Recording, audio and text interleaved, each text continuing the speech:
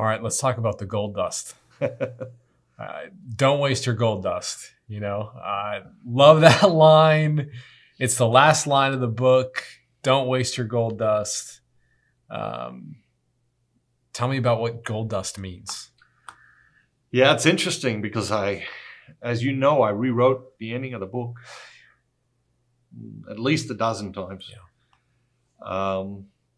And there's some lines that just come, and they come in the middle of the night, and you don't know where they come from, and you don't know how they come, and you wish you did because you'd like to recreate it all over again.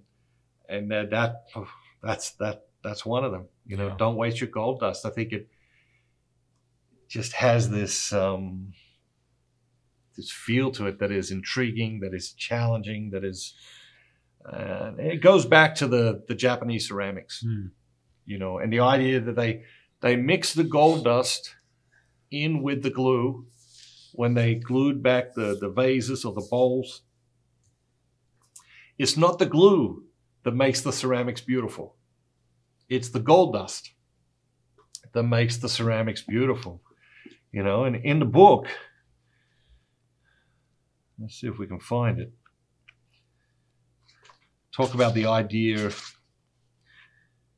And this might be a close second to the unrecognized spiritual needs line. But the most beautiful and surprising lesson that the Japanese art form of kintsugi teaches us is this.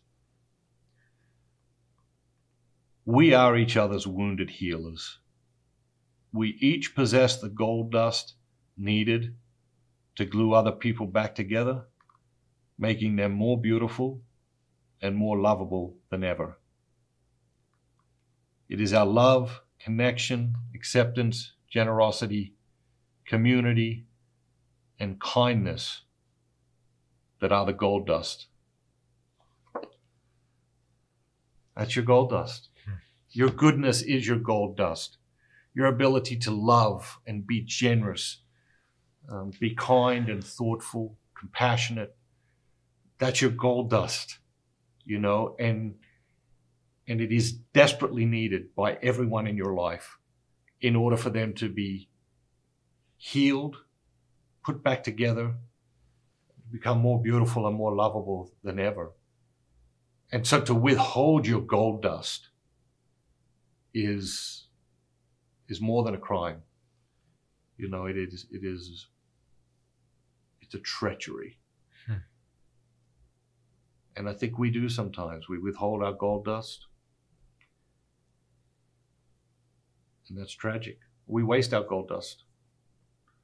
Don't waste your gold dust. Yeah. If you're watching this on a video, just pause and just sit with that for a hot second. Don't waste your gold dust. It's an incredible standard, It's like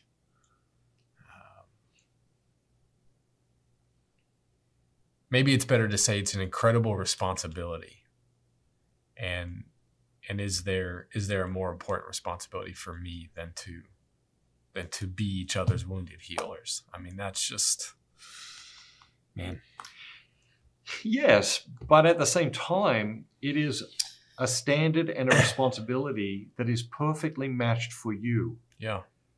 I think on days when I get overwhelmed,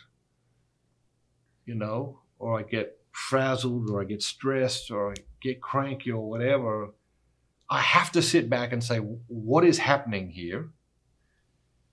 And the conclusion I have to come to is that I am trying to do more in this day, in this 24-hour period, than God intends for me to do. Mm-hmm. And assess the landscape and work out, which parts of this day are coming from ego, are coming from ambition, are coming from parts of me that are not aligned with God. Because when we walk with God, we should very rarely be overwhelmed. Usually when we're overwhelmed, when something seems too massive, It's because we're trying to do part of God's job, and we should be overwhelmed when we make that mistake.